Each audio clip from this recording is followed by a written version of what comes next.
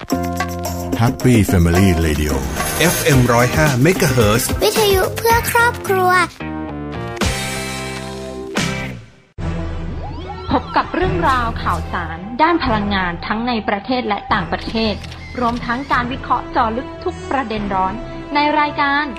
Energy Time กับดลฤดีชัยสมบัติกัญญาเลขาวัฒนะและพิสิทธิ์ช้างไพงามสนับสนุนโดยบริษัท PTT Global Chemical จำกัดมหาชนบริษัทปตท.สำรวจและผลิตปิโตรเลียมจำกัดมหาชนปตท.สผ.บุกเบิกพลังงานเพื่อโลกที่ยั่งยืนบริษัทไทยออยล์จำกัดมหาชนมั่นคงด้วยคนที่มุ่งมั่นกลั่นพลังสร้างสรรค์คุณค่าปตท.สารพลังสู่ความยั่งยืนบริษัทบางจากคอร์ปอเรชั่นจำกัดมหาชนบริษัทเชฟรอนประเทศไทยสำรวจและผลิตจำกัดเอโกกรุ๊ปบริษัทไทยชั้นนำที่ดำเนินธุรกิจพลังงานอย่างยั่งยืน GC ต่อยอดแนวคิด Circular Living ส่งต่อคุณค่าพลาสติกเพื่อคุณภาพชีวิตที่ดีกว่าพลาสติกมีส่วนช่วยอำนวยความสะดวกในการใช้ชีวิตมากมายแต่ขยะพลาสติกกลับกลายเป็นปัญหาเพราะขาดการจัดการที่ถูกวิธีศูนย์บริหารและจัดการขยะรีไซเคิลวิสาหกิจชุมชนวัดชากลูกย่าจังหวัดระยองถือเป็นต้นแบบแห่งแรกในการจัดการขยะพลาสติกแบบครบวงจรด้วย U-Turn แพลตฟอร์มตั้งแต่การส่งขยะเข้าสู่ Recycle Hub ที่จะจัดการเรื่องจำนวนขยะข้อมูลขยะในคลังและข้อมูลผู้ส่งขยะจนถึงปลายทางการรีไซเคิลผ่านโรงงานรีไซเคิลที่ได้มาตรฐานพร้อมทั้งระบบ Smart Saleng หรือบริการติดต่อรับขยะถึงบ้านผ่านแอปพลิเคชันที่จะเข้ามาช่วยเพิ่มความสะดวกศูนย์บริหารและจัดการขยะรีไซเคิลวิสาหกิจชุมชนวัดชากลูกย่าไม่เพียงจัดการพลาสติกอย่างมีประสิทธิภาพแต่ยังเป็นแหล่งให้ความรู้สร้างอาชีพและรายได้ให้กับชุมชนอีกด้วย GC เคมีที่เข้าถึงทุกความสุขถ้าไม่เริ่มต้นค้นหาในวันนั้นคงไม่มีการค้นพบในวันนี้พบแหล่งพลังงานเพื่อคนไทยขับเคลื่อนเศรษฐกิจและทุกชีวิตให้เติบโตจะไปสุดขอบฟ้าด้วยพลังรวมใจคือผู้ไปถึงดวงดาวที่ฝันใฝ่เติบโตไปพร้อมกันก้าวไปกับทุกคนบริษัทปตท.สำรวจและผลิตปิโตรเลียมจำกัดมหาชนพลังความร่วมมือเพื่อพลังงานที่ยั่งยืนในช่วงเวลาที่เราทุกคนต่างต่อสู้ในสมรภูมิโควิด -19 ทุกคนต่างระดมสรรพกำลังช่วยเหลือกันอย่างไม่รู้จักเหน็ดเหนื่อยโครงการลมหายใจเดียวกันกลุ่มปตท.ขอร่วมเป็นอีกหนึ่งพลังส่งมอบเครื่องช่วยหายใจอุปกรณ์ทางการแพทย์และความช่วยเหลือด้านต่างๆที่จำเป็นให้เราก้าวผ่านวิกฤตครั้งนี้ไปด้วยกันกลุ่มปตท.เคียงข้างสังคมไทยด้วยลมหายใจเดียวกันEnergy Time ข่าวพลังงานมิติใหม่ใกล้ตัวเราสวัสดีค่ะขอต้อนรับผู้ฟังเข้าสู่รายการ Energy Time ค่ะประจำวันพุธที่7กรกฎาคม2564อยู่กับดิฉันดลฤดีชัยสมบัตินะคะกลับมาเจอกันอีก1วันหลังจากเมื่อวานนี้คุยกันไปแล้วในเรื่องของพลังงานในต่างประเทศมีหลายเรื่องทีเดียวที่น่าสนใจใช่ไหมคะก็เล่าให้ฟังไปแล้วเมื่อวานนี้จัดเต็ม เพราะว่ามีแต่เรื่องยาวๆวันนี้เราจะมาพูดคุยเกี่ยวกับเรื่องของแนวทางการส่งเสริมในกิจการก๊าซธรรมชาติซึ่งตอนนี้เข้าสู่ระยะที่2แล้วดิฉันหยิบยกเรื่องนี้ขึ้นมาก็เนื่องจากว่าเมื่อสัปดาห์ก่อนเนี่ยมีการประชุมของคณะกรรมการบริหารนโยบายพลังงานหรือว่ากมง.ซึ่งมีคุณสุพัฒนพงษ์พันมีเชารองนายกรัฐมนตรีและรัฐมนตรีว่าการกระทรวงพลังงานเนี่ยเขามีการอนุมัติในเรื่องของปริมาณนำเข้าก๊าซธรรมชาติเหลวหรือว่า LNG ในช่วงปี2564ถึง2566คือก่อนหน้านี้เนี่ยมีการอนุมัติกรอบแนวทางการส่งเสริมการแข่งขันในกิจการก๊าซธรรมชาติระยะที่2เนี่ยออกมาแล้วว่าเดี๋ยวจะมี regulated market นะก็คือในส่วนที่จัดหา LNG เพื่อนำมาใช้กับโรงไฟฟ้าที่ขายเข้าระบบนะคะกับ partially regulated market อันนี้คือที่จัดหา LNG เพื่อให้กับโรงไฟฟ้าที่ไม่ได้ขายเข้าระบบแล้วก็ขายให้ภาคอุตสาหกรรมหรือว่าใช้ในกิจการของตัวเอง ซึ่งมันก็จะมี new demand นะคะแล้วก็มีการกำหนดหลักเกณฑ์ในการนำเข้าของผู้ที่ได้รับใบอนุญาตจัดหาและนำเข้า LNG หรือว่า shipper นั่นเองโดยคณะกรรมการกำกับกิจการพลังงานหรือว่ากกพ.เนี่ยเขาจะกำกับดูแลต่อไปหลังจากนั้นเนี่ยก็มีการดำเนินการมาเรื่อยๆจนกระทั่งล่าสุดเนี่ยกมง.เห็นชอบปริมาณการนำเข้า LNG คือทุกคนตั้งตารอหลังจากที่กกพ.เนี่ยได้ให้ใบอนุญาตชีปเปอร์เนี่ยกับบริษัทเอกชนไปแล้วหลายรายนะคะซึ่งในนั้นก็จะมีการไฟฟ้าฝ่ายผลิตแห่งประเทศไทยอันนี้การไฟฟ้าฝ่ายผลิตแห่งประเทศไทยเนี่ยเขาเป็นรายที่2ต่อจากปตท.แล้วก็ได้มีการทดลองการนำเข้า LNG ไปแล้วเมื่อปลายปีก่อนแล้วก็ประสบความสำเร็จไปได้โดยดีแต่ว่านั้นเป็นโครงการนำร่องเพื่อที่จะทำเพื่อทดสอบระบบนะคะไม่ว่าจะเป็นการนำเข้าเนาะตลาดซื้อขายการใช้ระบบคลังเก็บ LNG การใช้ระบบท่อส่งก๊าซของปตท.ซึ่งตอนนี้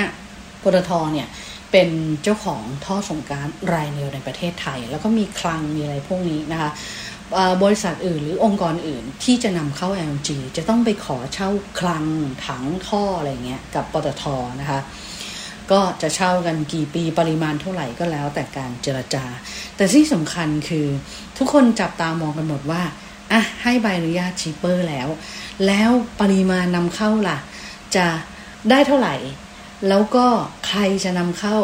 ในปีไหนยังไงบ้างซึ่งปริมาณนำเข้าเนี่ยก็ออกมาแล้วว่าปีนี้จะได้มีการเริ่มนำเข้าแล้วอนุมัติให้นำเข้า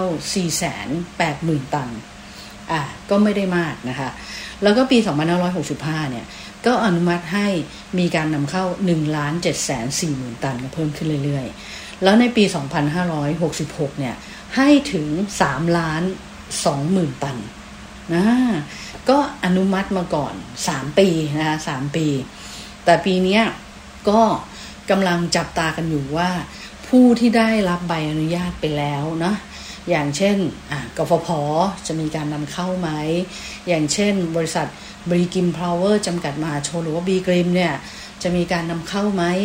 บริษัทหินกองพาวเวอร์โฮลดิ้งจะมีการนำเข้าหรือเปล่าหินกองนี่ก็คือทำโรงไฟฟ้าหินกองที่เป็นบริษัทร่วมทุนระหว่างกลุ่มกราฟนะคะกับบริษัทลาดกรุ๊ปจำกัดมหาชนนะคะแล้วก็ยังมีที่อนุมัติล่าสุดไปก็คือในส่วนของบริษัทผลิตไฟฟ้าจำกัดมหาชนหรือว่าเอโกกรุ๊ปนะคะแต่ว่ายังมีที่ค้างอยู่ยังไม่ได้อนุมัติให้อีก2รายก็คือกลุ่มของ SCG ที่ขอมากับกลุ่มของปตท.ที่ขอมานะคะคือปตท.เนี่ยตอนเนี้ยเขาทำธุรกิจก๊าซอยู่แล้วแต่ว่าเขามีการขอใบอนุญาตเพิ่มโดยจัดตั้งบริษัทร่วมทุนขึ้นมาอีก1บริษัทคือจะเอามาทำในเรื่องของ LNG ตลาดเสรีนะคะที่มันเปิดกว้างและใช้ทั้งโรงไฟฟ้าที่ขายเข้าระบบกับโรงไฟฟ้าที่ไม่ได้ขายเข้าระบบแล้วยังมีภาคอุตสาหกรรมและยังมีที่นำมาใช้ในกิจการตนเองอีกแต่ว่าในส่วนของปริมาณ LNG ที่เขาอนุมัติมาเนี่ย3ปีเนี่ยตามแผนเนี่ยก็ต้องให้กกพ.เนี่ยไปดูอีกว่าแต่ละรายใครจะยื่นขอมาเท่าไหร่แล้วแต่ละปีขอมาแล้วต้องดูด้วยว่าต้องไม่เกิดภาระ take or pay หรือไม่ซื้อก็ต้องจ่ายนะคะซึ่งเราพูดกันบ่อยเรื่อง take or pay เนี่ยส่วนใหญ่มันจะเอามาใช้ในสัญญาซื้อขายก๊าซสัญญาซื้อขายไฟฟ้าซึ่งเป็นเรื่องที่ต้องการความมั่นคงนะคะแล้วเป็นสัญญาระยะยาวเพราะว่าธุรกิจเหล่านี้เวลาเขาลงทุนเนี่ยโดยเฉพาะธุรกิจขุดเจาะสำรวจและผลิตปิโตรเลียมเนี่ยคือมันลงทุนด้วยเงินลงทุนมหาศาลและความเสี่ยงมันสูงทีนี้เวลาเขาขุดเจาะลงไปใช่ไหมตอนสำรวจเนี่ยเขาต้องจ่ายเงินเองไงซึ่งอันนั้นเป็นความเสี่ยงแล้วว่าเขาจะหาพบหรือไม่หาพบหรือว่าขุดพบแล้วเนี่ยสามารถยืนยันปริมาณที่ขุดพบได้ไหมว่าจะสามารถจำหน่ายในเชิงพาณิชย์ได้ไหมถ้าได้เขาก็จะต้องไปหาลูกค้าเพื่อให้ได้ปริมาณที่คุ้มค่าต่อการที่เขาจะลงทุนขุดขึ้นมาแล้วก็ขาย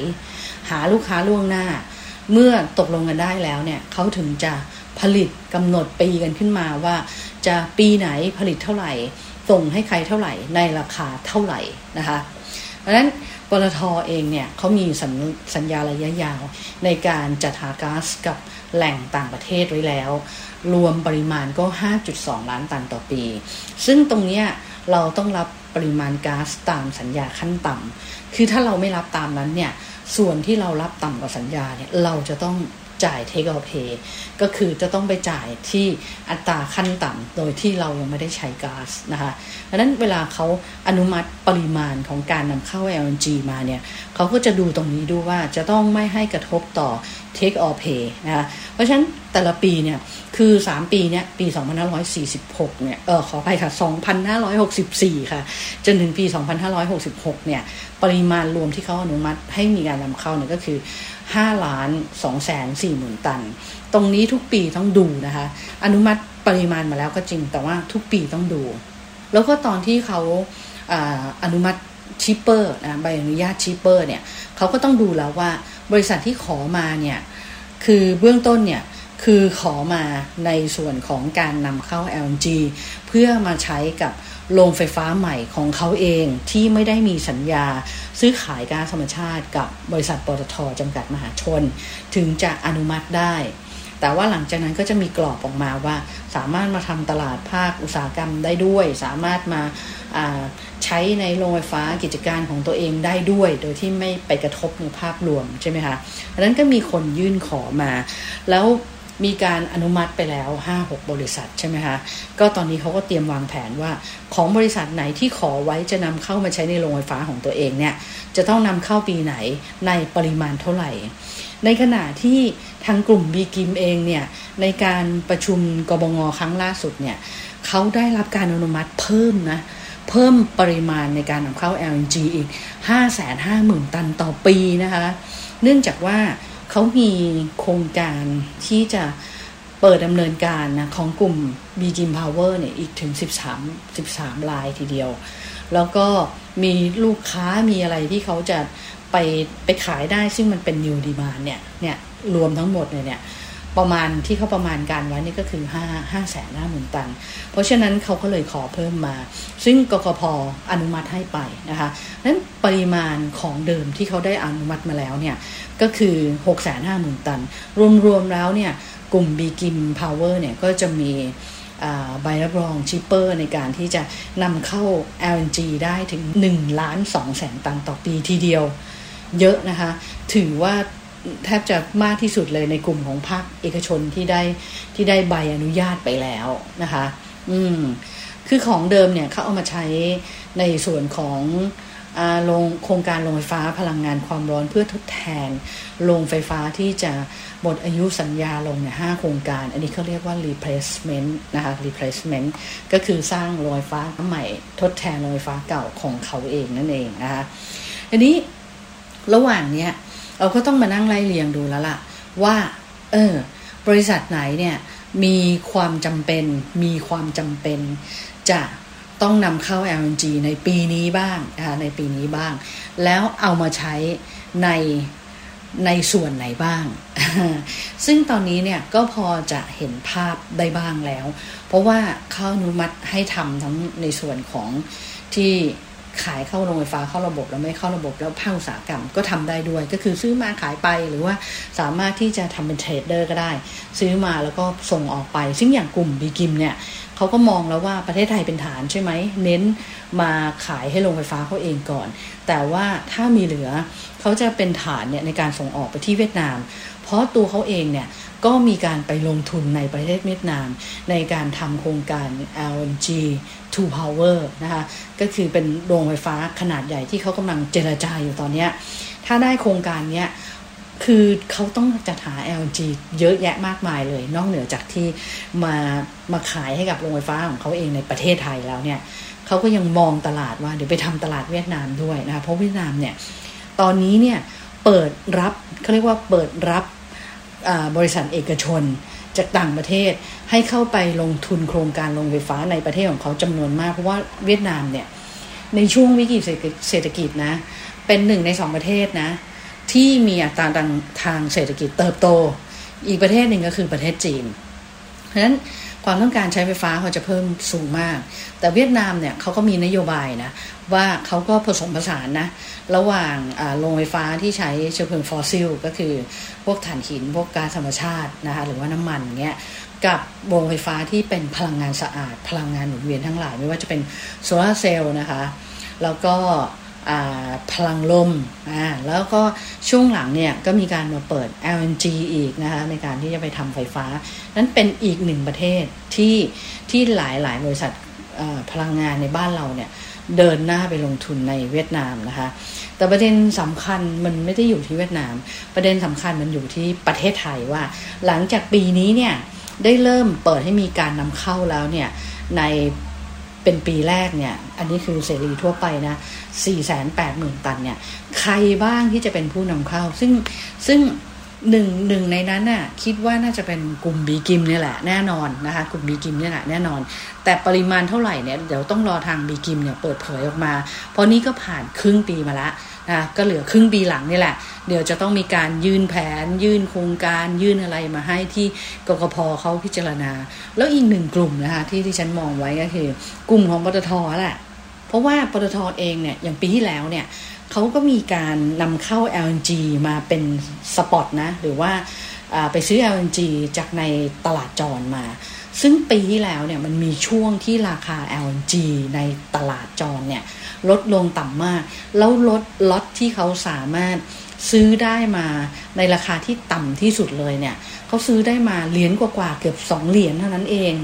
แต่ว่าเฉลี่ย 7-8 ล็อตที่ปตท.นำเข้ามาเนี่ย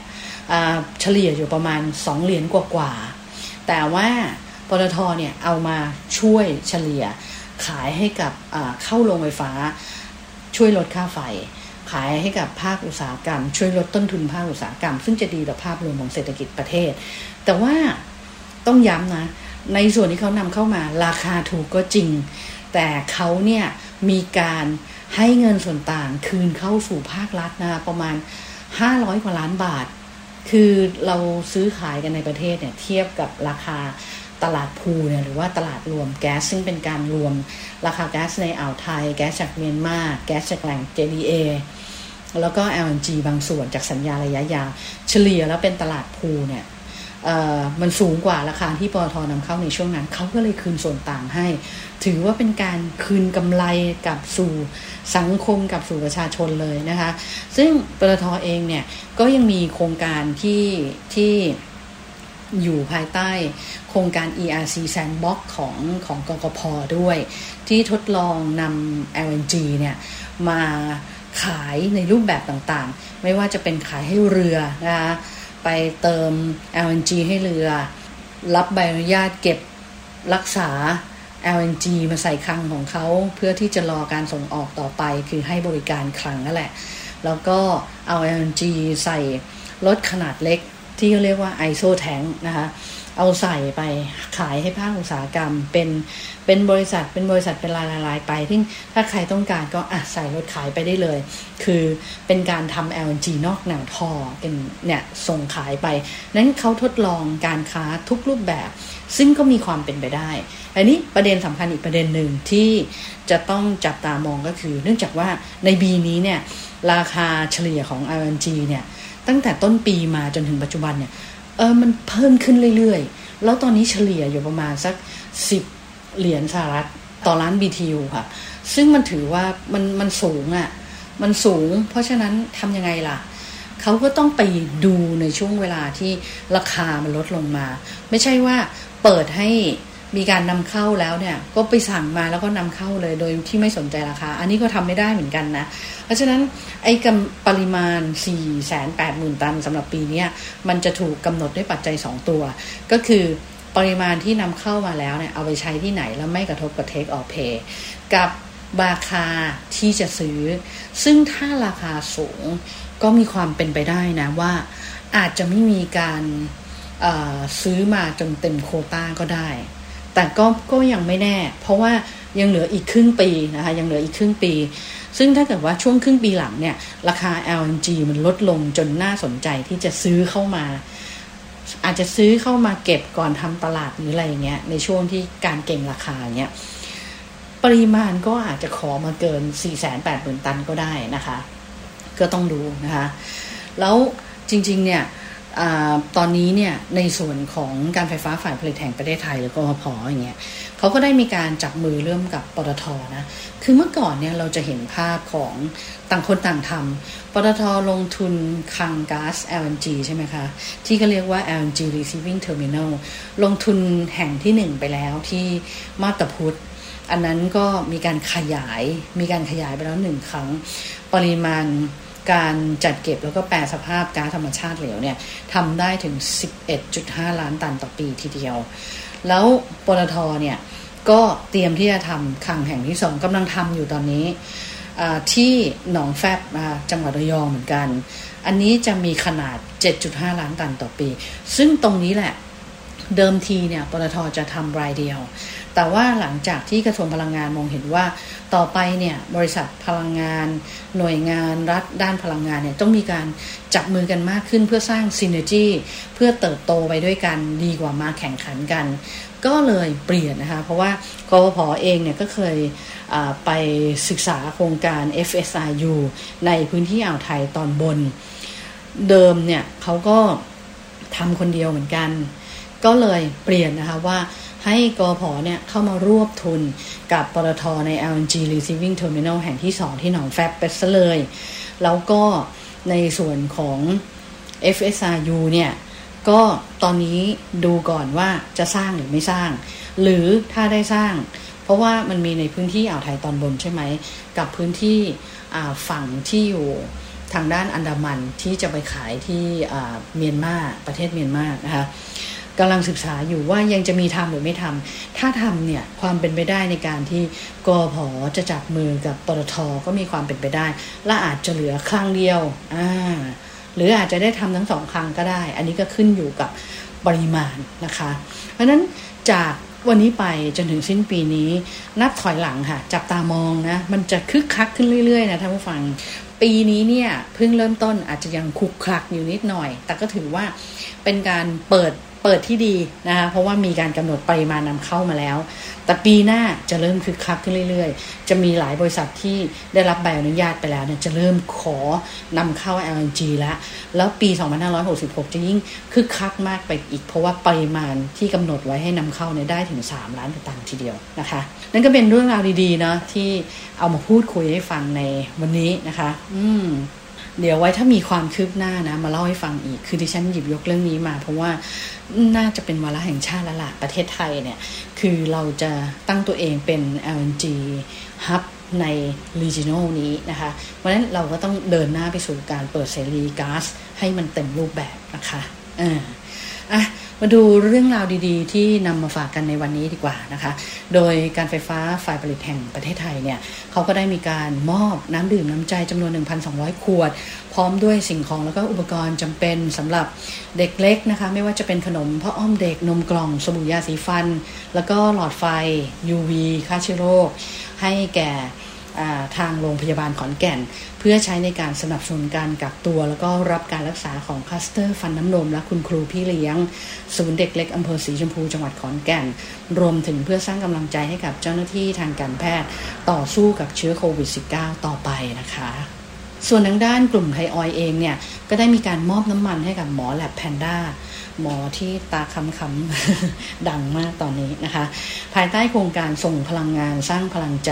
ช่วยคนไทยฝ่าวิกฤตโควิด -19 นะคะโดยได้มีการส่งมอบน้ำมันซึ่งเป็นผลิตภัณฑ์คุณภาพแล้วก็ได้มาตรฐานจากกลุ่มไทยออยล์เนี่ยรวมมูลค่าถึง 500,000 บาททีเดียวให้กับคุณภาคภูมิเดชหัสดินหรือว่าหมอแลบแพนด้านี่แหละเพื่อสนับสนุนภารกิจโครงการแบ็คโฮมนะคะในการส่งต่อผู้ป่วยโควิดที่มีภูมิลำเนาอยู่ต่างจังหวัดแต่อาศัยอยู่ที่กรุงเทพมหานครได้กลับไปรักษาตัวที่โรงพยาบาลในต่างจังหวัดแล้วก็ตรวจคัดกรองเชิงลุกภายใต้โครงการส่งพลังงานสร้างพลังใจด้วยนะคะเมื่อเร็วๆนี้เองคือไทยออยล์เนี่ยเขาทำตัวโครงการส่งพลังงานสร้างพลังใจเนี่ยก็มีวัตถุประสงค์ใช่ไหมคะสนับสนุนน้ำมันเชื้อเพลิงรวมถึงเคมีภัณฑ์เพื่อทำความสะอาดฆ่าเชื้อโรคนะแล้วก็แจกให้กับ หน่วยฉีดวัคซีนต่างๆหน่วยงานต่างๆเพื่อที่จะช่วยกันนะคะในการที่จะแบ่งเบาภาระของหน่วยงานสาธารณสุขแล้วก็อยากให้คนไทยเนี่ยพ้นวิกฤตในรอบนี้ไปได้อย่างดีเลยนะคะในขณะที่ทาง Eco Group เองเนี่ยก็ได้มีการร่วมเคียงข้างคนไทยฝ่าวิกฤตโควิดอย่างต่อเนื่องเลยนะคะซึ่งตอนนี้เนี่ยคือตลอดระยะเวลาที่ผ่านมาของ Eco Group เนี่ยเขามีนโยบายช่วยเหลือแล้วก็สนับสนุนการดำเนินงานของภาคส่วนต่างๆไม่ว่าจะเป็นภาครัฐภาคเอกชนในการรับมือกับภาวะวิกฤตโควิด -19 อย่างต่อเนื่องเลยแล้วเขาก็อยากจะเป็นส่วนหนึ่งนะในการเริ่มแก้ปัญหาและบรรเทาสถานการณ์เพื่อให้ประเทศไทยเนี่ยสามารถที่จะก้าวผ่านวิกฤตในครั้งนี้ไปได้ซึ่งตั้งแต่การเริ่มแพร่ระบาดของโควิด -19 นะในปี 2563 เนี่ยจนถึงปัจจุบันเนี่ย Eco Group เนี่ยก็ได้ร่วมเคียงข้างบุคลากรทางการแพทย์แล้วก็คนไทยเนี่ยโดยบริจาคเงินแล้วก็จัดหาอุปกรณ์ทางการแพทย์ที่จำเป็นในการดูแลและรักษาผู้ป่วยพร้อมทั้งร่วมเป็นกำลังสนับสนุนทุกภาคส่วนเลยรวมมูลค่ากว่าเนี่ย50 ล้านบาทนะโดยให้ความสำคัญใน3ด้านหลักเลยก็คือเสริมความแข็งแรงให้กับบุคลากรด่านหน้าแล้วก็สร้างเกราะป้องกันเพื่อนบ้านรอบรั้วเอโก้แล้วก็สนับสนุน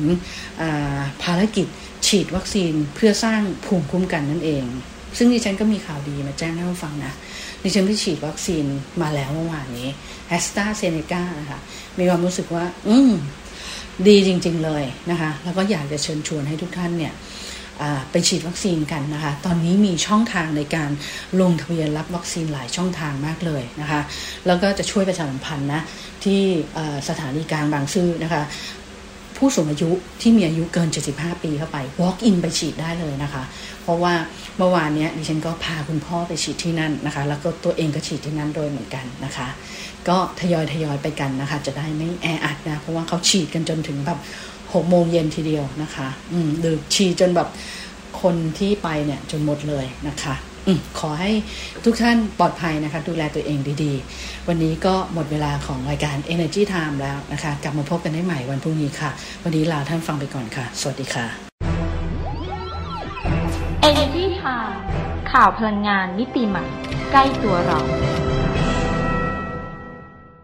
ยอมรับความสูญเสียที่เข้ามาแต่เราไม่ยอมแพ้ต่อปัญหาที่ถาโถมเพราะเราได้เปลี่ยนจากผู้ประสบภัยมาเป็นคนแก้ไขปัญหาได้เห็นว่าศาสตร์พระราชามีคุณค่ากับชีวิตเราขนาดไหนได้เป็นผู้ให้ได้เป็นตัวอย่างได้มีความสุขที่ได้เห็นความร่วมมือร่วมใจของคนที่ตั้งใจจริงเชฟรอนและภาคีเครือข่ายทุกภาคส่วนภูมิใจที่ได้ร่วมพัฒนาคุณภาพชีวิตคนไทยในโครงการพลังคนสร้างสรรค์โลก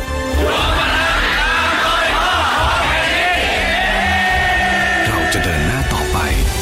เพราะการเปลี่ยนแปลงที่ยิ่งใหญ่เกิดจากแรงใจของทุกคนติดตามรับฟังรายการ Energy Time ได้ทางสวท FM 105 เมกะเฮิรตซ์ทุกวันจันทร์ถึงศุกร์เวลา 19:30 น. ถึง 20:00 น. และสามารถรับฟังรายการย้อนหลังพร้อมติดตามข่าวสารพลังงานมิติใหม่ใกล้ตัวเราได้ทางเว็บไซต์ www.energytimeonline.com สนับสนุนโดยบริษัท PTT Global Chemical จำกัดมหาชนบริษัทปตท.สำรวจและผลิตปิโตรเลียมจำกัดมหาชนปตท.สผ.บุกเบิกพลังงานเพื่อโลกที่ยั่งยืนบริษัทไทยออยล์จำกัดมหาชนมั่นคงด้วยคนที่มุ่งมั่นกลั่นพลังสร้างสรรค์คุณค่าปตท.สารพลังสู่ความยั่งยืนบริษัทบางจากคอร์ปอเรชั่นจำกัดมหาชนบริษัทเชฟรอนประเทศไทยสำรวจและผลิตจำกัดEco Group บริษัทไทยชั้นนำที่ดำเนินธุรกิจพลังงานอย่างยั่งยืน